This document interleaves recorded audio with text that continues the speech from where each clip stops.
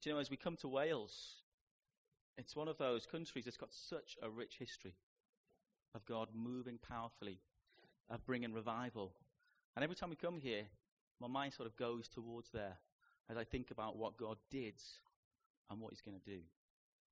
And so even as we meet here in this place, and it's just a country, but it's a country God has moved powerfully in. He's with us, and his presence is with us. And as we looked at this weekend about what to bring, we really felt God speaking to us on a specific line. And in my family, when you look at me, we have certain traits. I'm one of 6 children. I have there's 5 boys and 1 girl. The girl is my twin sister. My parents were crazy. They had 6 kids in 6 years. But if you're to meet my brothers, you will recognize them as my brothers. We have this very specific roaming nose, which you can't miss. It's unmistakable. And it's just distinctive. And if I was to bring them to church, you would recognize straight away this is Chris's brother. And this is actually part of genetics. It's part of our DNA, isn't it? I'm gonna probably step on some grounds here. We've got some scientists here, and they're going to go, it's not about that. Thankfully, Pete is here. I was going to say, thankfully, Pete's not here. He's down in Crest, but he is here. Or Kathy, yeah. And I think for many scientists, they obviously have a much greater understanding of the depth of how the genetic code works in producing not just physical similarities, but mental and physical abilities in the way that we grow up. And in fact, even DNA has an effect on our actions and our mannerisms, I think. If you look at your mannerisms compared to your parents, you will find even people who have been separated from parents, they've met together and realized their mannerisms are very similar. I don't know whether that's totally scientific or not. In my family, there are 3 of us who are blue-eyed, and we're all left-handed. And there are 3 who are brown-eyed, and all right-handed. And all the brown-eyed have asthma, and all the blue-eyed don't. And genetics is this really funny thing, isn't it? It's just amazing. And I guess as a church, we wanted to instill over this weekend some values, some core values when it comes to our DNA in Freedom Church. And this is absolutely crucial for us, we believe, as we grow as a church. God is growing us in this city. As he extends us in this city as a family, we want to be recognizable. We want to know what our family resemblance looks like through these traits. And do you know, one of the other challenges of DNA is that even just one little change in the genetic code can cause very serious health issues, can't it? Actually, we see lots of different major health issues that come about because of differences. Kathy's thinking, no, you've got this one wrong. Yes. And I guess as we look at DNA, what we're trying to do is we're trying to make sure that as a body, we are healthy, okay, and distinctive in certain areas. And so that is really what we're doing today. So that we've titled this weekend DNA. This list that we're looking at is not exhaustive by any stretch.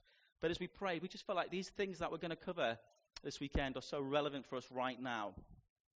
And so I'm covering the first one, and I think this one is actually the numero uno, most important. Nothing else comes apart from this one, and it's passion, okay? Passion for God. Okay, this is a genetic code, a resemblance of what we want to be looking like as a church. And if we're not passionate for God, we are unhealthy. Okay, there's something not right there.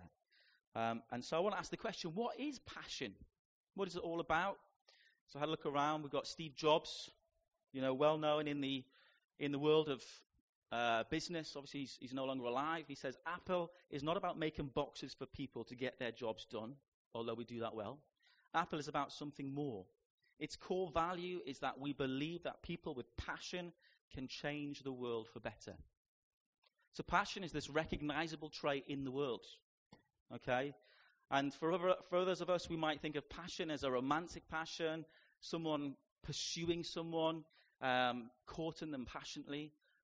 Finally, on passion, John Wesley said this. He said, he was a great evangelist. He says, if I had 300 men who feared nothing but God, hated nothing but sin, and were determined to do nothing among men but Jesus Christ and him crucified, I would set the world on fire. Do you know, Wesley knew the incredible influence that passion and zeal created. Okay? He saw great things happen as a very passionate man for God. And we know actually from the Bible, we've looked at this verse recently. A guy walks up to Jesus in the New Testament and he said, Lord, what's the most important thing in the Bible? What's the most important thing to do? And Jesus says to him, it's the greatest commandment. And we've talked about it many times. It's to love the Lord your God with all your heart, your soul, your mind, and your strength. And essentially, Jesus is saying there's nothing more. Jesus is saying to us, there is nothing more important. There's nothing more important in life than loving him passionately. Nothing else matters if we forget this one thing. God doesn't want us to love him half-heartedly. He wants us to love him with all our heart, our soul, our mind, and our strength. And Romans 12, Paul goes on to say this. He says, never be lacking in zeal, but keep your spiritual fervor. Keep your spiritual fervor. This word keep is so important for us here in the Bible. It helps us to understand that actually our passion can go out. It's not an automatic thing that happens as we come to Christ. It's not something that just suddenly we're passionate all the time. It's a choice. It's a discipline. It's something that we must maintain. It's something that we've got to be able to choose to do. You know, we get distracted in life, don't we, by other things. It seems like everything else in our world, our jobs, TV, all the technology that we've got out there, the things the world tells us to chase after are conspiring against this thing of passion for God. And so he says here in Romans 12, keep your passion going. Keep the fires going in your heart.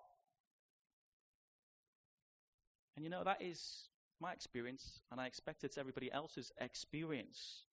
It's not just something that feels easy all the time. Just like a marriage requires effort and work to invest together, we need to keep working at maintaining our passion for him. I know just last week, Matt and I were in the pub having a pint, and we were reflecting, we were doing a sort of health check on how is our passion for God looking at the minute. And you know, if we're totally honest, in life there are times when we feel on fire, and there are other times when we feel like, man, I just feel so dispassionate. But the question remains this morning, if Jesus is telling us that the most important thing for us to do is to love him with all our hearts, our minds, our souls, and our strength, then I want to ask this question: how do we go about growing in this passion for him? How do we stop the passion killers in our life, like apathy and complacency and disillusionment and difficult circumstances, from zapping our passion for God and his amazing gospel of good news? I want to stop for 5 minutes. In these sessions, we are going to be stopping and just reflecting. Okay? I want to gather just into groups of 4 or 5. It's just going to be 5 minutes. And I want you to ask these questions. What would you say, as you look at your own life, are some of the biggest passions you have? It's okay to have other passions, by the way. It's good to have other passions. What are some of the biggest passion killers in your own life? And what practical ways can we identify to help us to continue to grow in passion for God? Have a think about that. Some of you might want to start with the end one first, so that when we just do I'm going to do 2-minute feedback just to hear some of your responses. That would be great. Just gather into 4s or 5s. Don't let anybody left out. And just have a think about those questions. We'll start with this first one. What are some of the biggest passions in our lives, guys? Who wants to let us know what they are? Great way of us getting to know you. Houses. Decorating. You like your DIY? Anybody else? Biggest passions? Reading. Well-read man, are you, Tom? What do you like reading, Tom? What sort of thing do you like reading? What do you like reading? He's had to throw in the holy card. Oh, well done. Anybody else? Football. I heard football, yeah. Gardening, yes. It's great. Passionate about your wife doing housework, or no? Music, yeah. Whiskey. Can't say that as another Christian. Whiskey, yeah. Theatre, yeah. Family. For me, I love nice, fine foods. I like going to nice restaurants, you know. Passionate about that. Anybody else? Cats. Yeah. Can't agree with you on that one, but, you know, we'll pray for you later. Anybody else? No? What are some of the biggest passion killers in your own life? Busyness. Yeah. Yeah. And the list goes on and on. Lists. Yeah. Life circumstances. Yeah. Self-doubts. Fear. Kids. We weren't talking about that type of passion killer, Chris. Go on. Negativity. Yeah. Tiredness. Yes. Yeah. Comparison. Not spending enough time with people who lean on God. Oh, believe God. Okay. Being in the world. Yeah. Laziness. Yeah. I think self-sufficiency would be one for me. You know, we like to rely on our own gifts and do things, and we become a doer, a bit of a Mary Martha thing. Any practical ways we can identify to help us to continue to grow in passion for God? Accountability. Yeah. Reading the words. So you can listen to a podcast or a worship. Variety, the spice of life. Go on.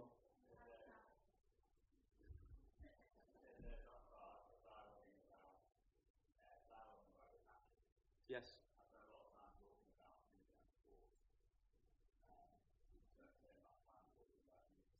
Okay.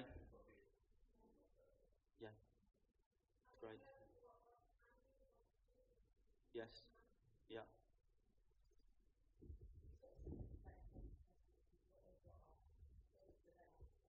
Yeah, I was gonna put that down as one of the questions. Ask other people what they think your passion is. It's interesting, isn't it? Do you know, why do I need to preach? I don't. You just preach to yourselves. It's great to identify some of these things in our lives, isn't it? That actually we're passionate about, and some of the things that can get in the way of our own passions. And as I was thinking about this preach, I'm thinking, okay, Lord, what do you want me to do with this? Do you know, it's great to identify. There's so much out there, isn't there, on, okay, let's reignite our passion through these 10 different steps or through doing these things. And actually, as I spoke to my wife about this, and as I prayed, I really felt God directing me in another direction. And that's why I've been writing this preach. Essentially, this second half has been written while I've been here, as I changed what I was going to bring. And it's a little bit out there.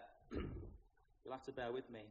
But I think essentially the key thing, actually, when it comes to it, we've got all these lists and they're great things to look at and to do in our lives. But fundamentally, our passion for God comes from knowing his passion for us. It comes from knowing his passion for us.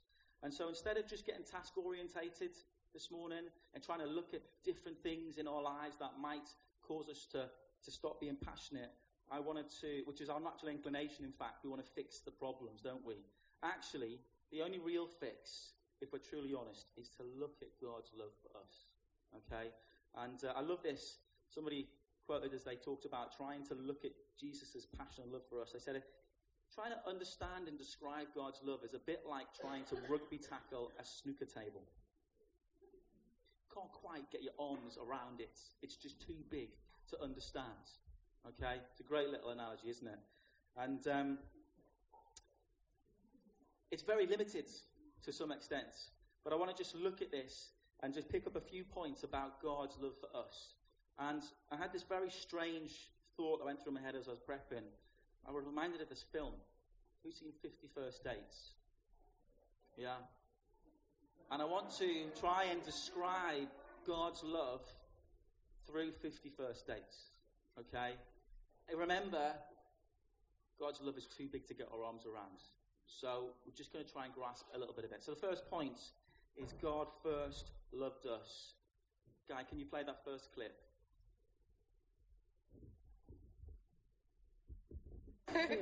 Okay, so tell me a little bit more about yourself. Okay. Well, I've won over 7 all-you-can-eat chicken wing contests. Really? Yes. And I'm a ballet dancer, but only in my bathroom. No, what do you want to know? Do you love me? I didn't mean to put you on the spot or anything. I was just asking more for informational purposes as to keep the video up to date as possible. Sure. Love is a very loaded word. Let's see, I go to this restaurant every morning, and I see you there reading, and I love you very much. Probably more than anybody could love another person. So just to give you a little bit of background on this film, okay? Drew Barrymore and Adam Sandler. Drew Barrymore's been in this car crash when she was a few years back. And this has affected her memory, okay? So this whole film is about the fact that every time she falls asleep at night, when she wakes up the next morning, she cannot remember anything from the day before, okay? She can't remember anything. She can't remember anybody that she's met since the crash, the day after she's woken up. And so she's met Adam Sandler after this crash, and they've fallen in love. And essentially every day, Adam Sandler has to go and find new creative ways to tell her that he loves her. Okay, because they're in a relationship, but every morning she has no idea who this man is. And he goes to these extreme lengths in this film of choosing to love this woman who actually every day has no recollection of who he is. He's a total stranger. And actually in this film, their relationship, he faces rejection on a daily basis with this woman. And he has to instigate his love for her daily. And you know, as they get married towards the end of the film, and they have a kid, we see that each morning it gets complex. Each morning, he has to stop her from freaking out because she wakes up and she doesn't know who he is. So he has a video prepared for her as she wakes up, and the first thing she does is put on this video. And it shows her his affection for her, and it tells her the story of their courtship and love. And as I said, this is a little far out, me trying to explain God's love for us in this, but actually, as I thought about this is often our response to God. You know, we tend to have very short memories, don't we?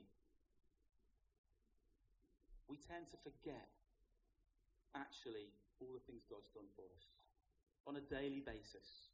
We tend to forget all the ways he's provided for us, all the ways he's answered our prayers, all the ways that we've experienced him, the ways that he has pursued and purchased us.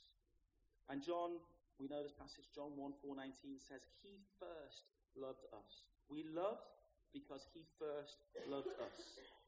The Bible tells us that while we were still in darkness, while we were dead to him, he loved us. While we scorned and chose to rebel and ignore him, he loved us. Before we could show any hint of affection in return, he loved us. And you know, he didn't choose to love us because we were so lovely or cute or worthy. He chose to love us in our dirty, rebellious state. We don't bring anything to the table in this relationship. And he wants to remind us every day. Just as Adam Sandler had to do that video, put this on. Let me remind you of your life, of my commitment to you, of the things that we've done together. And Jesus does the same for us. God does it through his word. He wants to remind us every day of his absolute love and delight for us. We are the absolute object of his affection. I want to say this, no matter what, no matter whether our passion is like a raging fire, whether it's lukewarm or whether it's cold, he is absolutely besotted with you. No matter how much time we actually spend with him, or how we actually feel towards him as we come to worship, he loves us. Guys, this is a radical love. This is the gospel.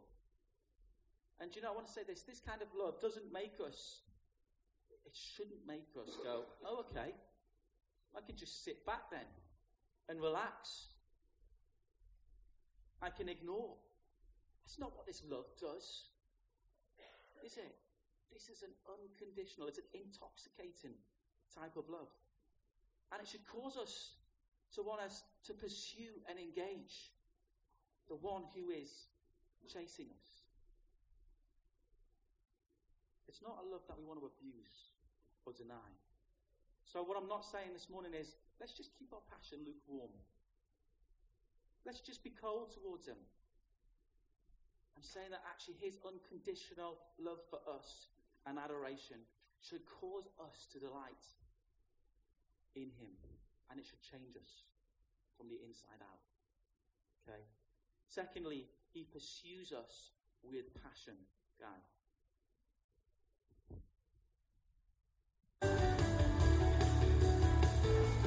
Hi, sorry for the delay. Should be a few minutes. No problem, no worries. Where are you coming from?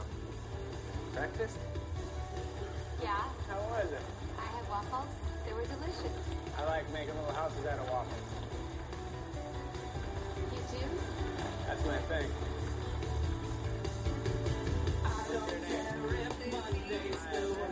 Okay, pal. When she stops, just let her pet you. Look cute. Over the middle of the road. Thank you. Right there. Perfect. Friday, I'm in love.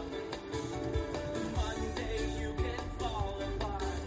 Tuesday, Here she comes. Smile. oh, Thursday doesn't even start. Where is she? Uh-oh. Oh, my God. Oh, no! Okay. That didn't work. Do you know, obviously it's a funny film.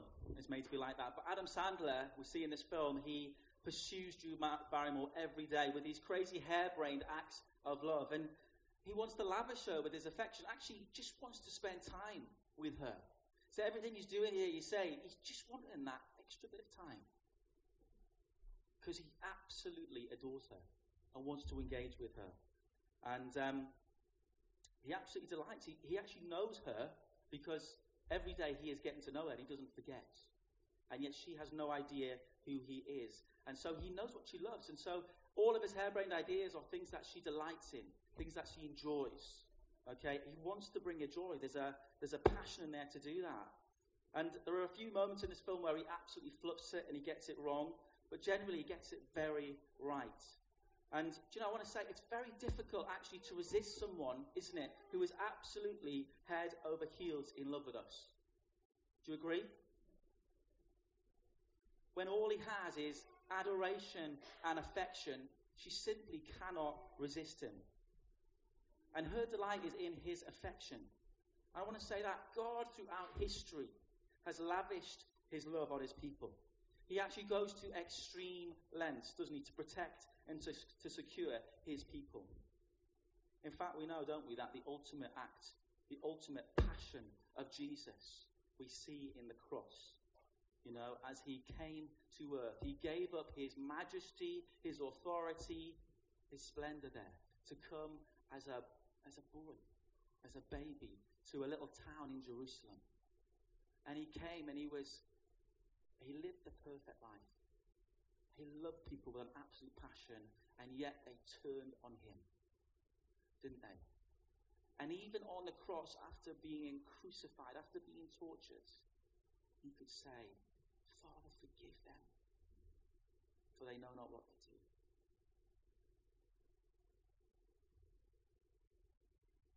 Jesus pursues each of us with a passion that will never give up. He will continue to pursue us. Thirdly, God gives us revelation of his love. Guy. This is my studio. Wow.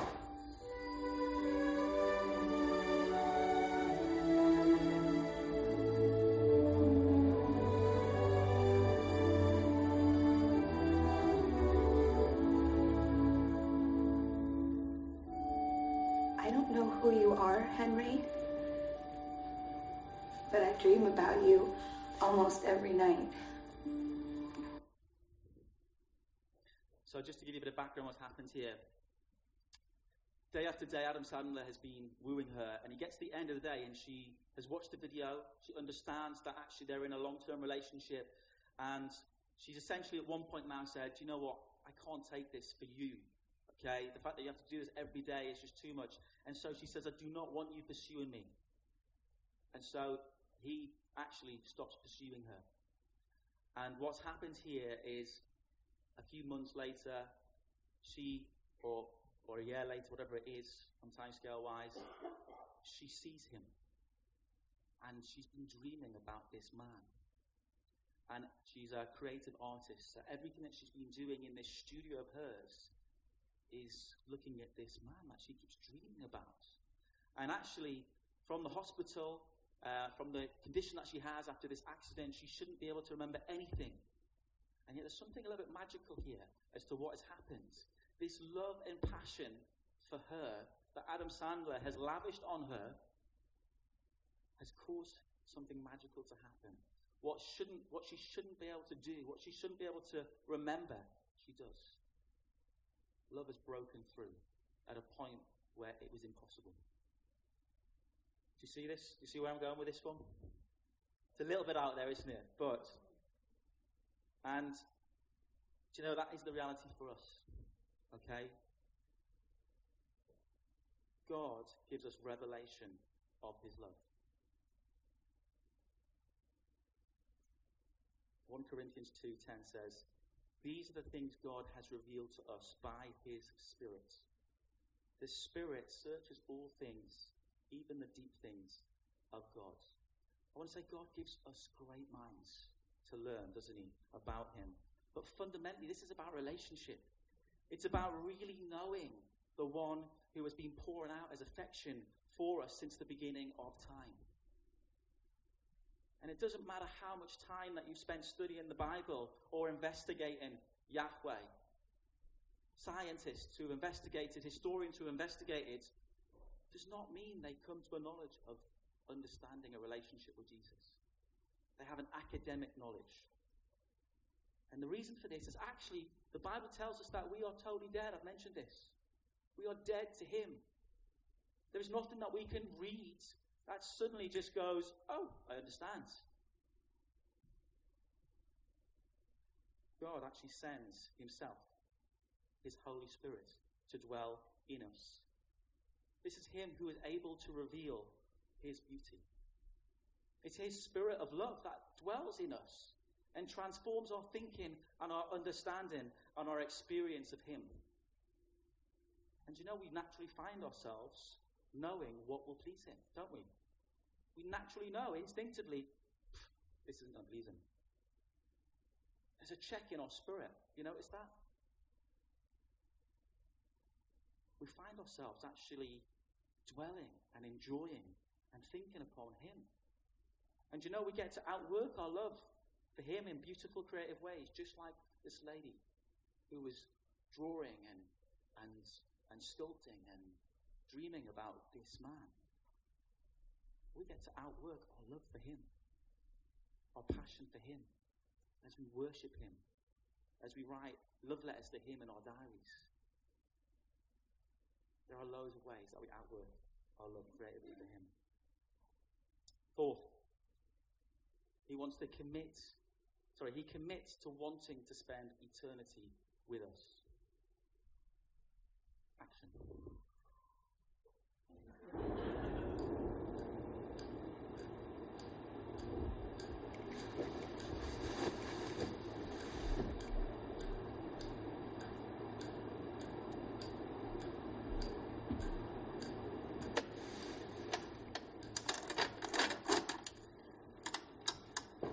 Wouldn't it be nice if we were older and we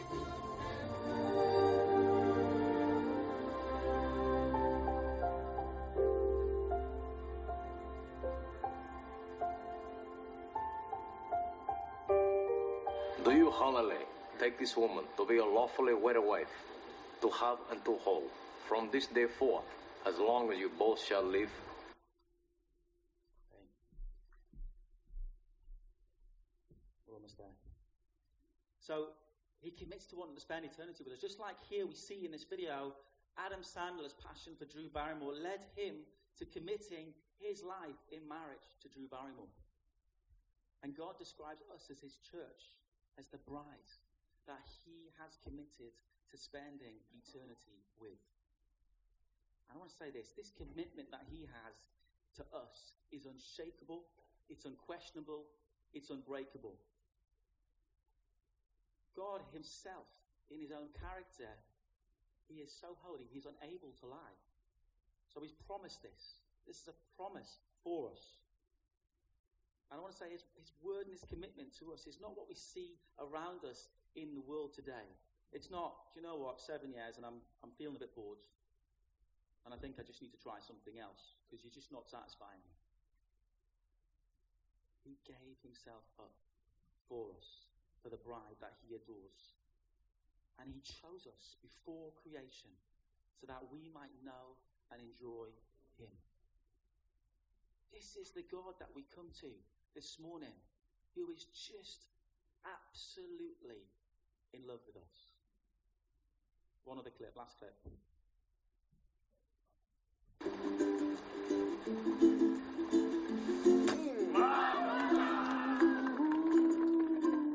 It's very cold outside, so when you're ready, put on a jacket and come have breakfast with me. Love you.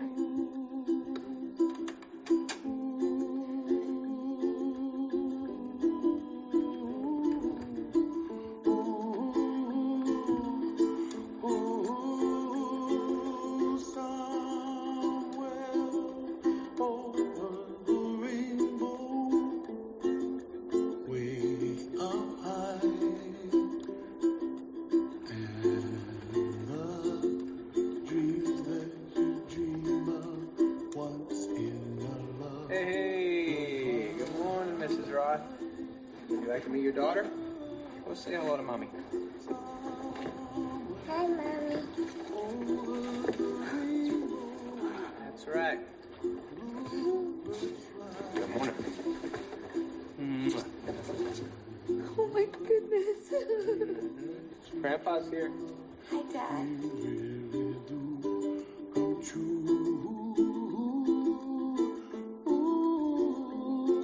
someday wish upon a star, wake up where the clouds are far behind.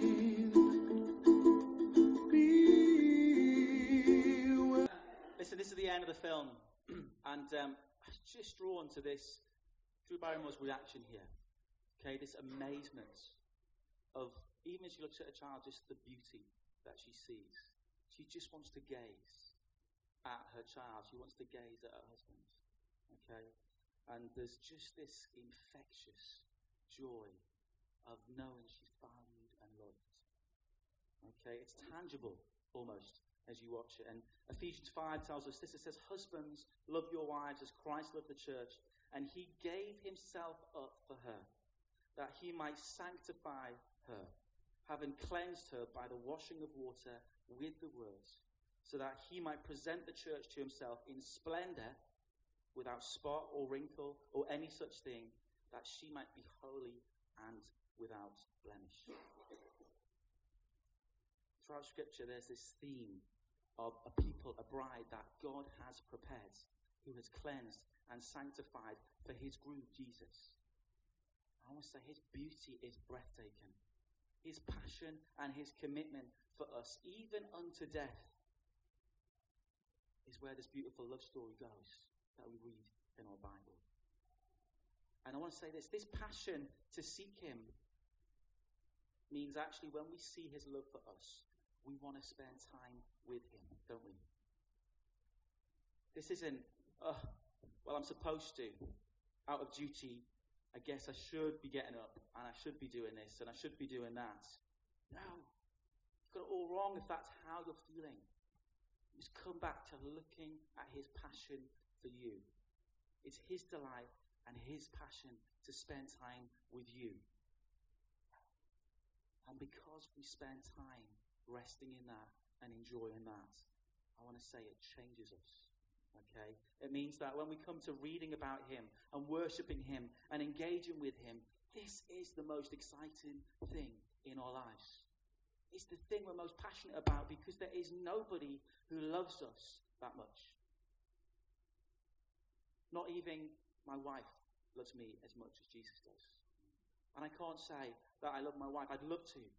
But genuinely, I'm flawed.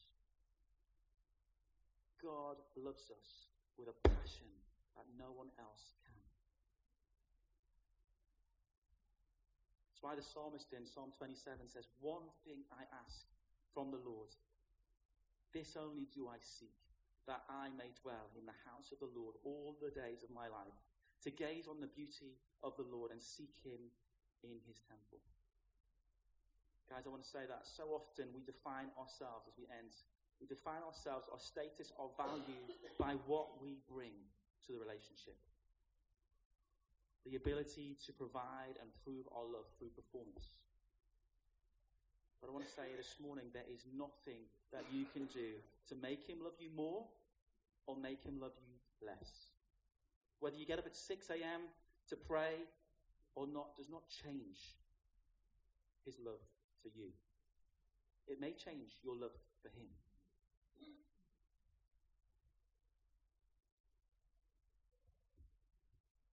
I want to say, as we soak in time with him, as we dwell on his beauty and his undying, unquenchable love for us, we're changed. We're undone. We're ruined for anything else. And we're not going to be satisfied and fulfilled by anything else that the world can dangle in front of us. Do you believe that? I want to end with this quote from John Piper. It says, "God is most glorified in us when we are most satisfied in him." God is most glorified in us when we're most satisfied in him.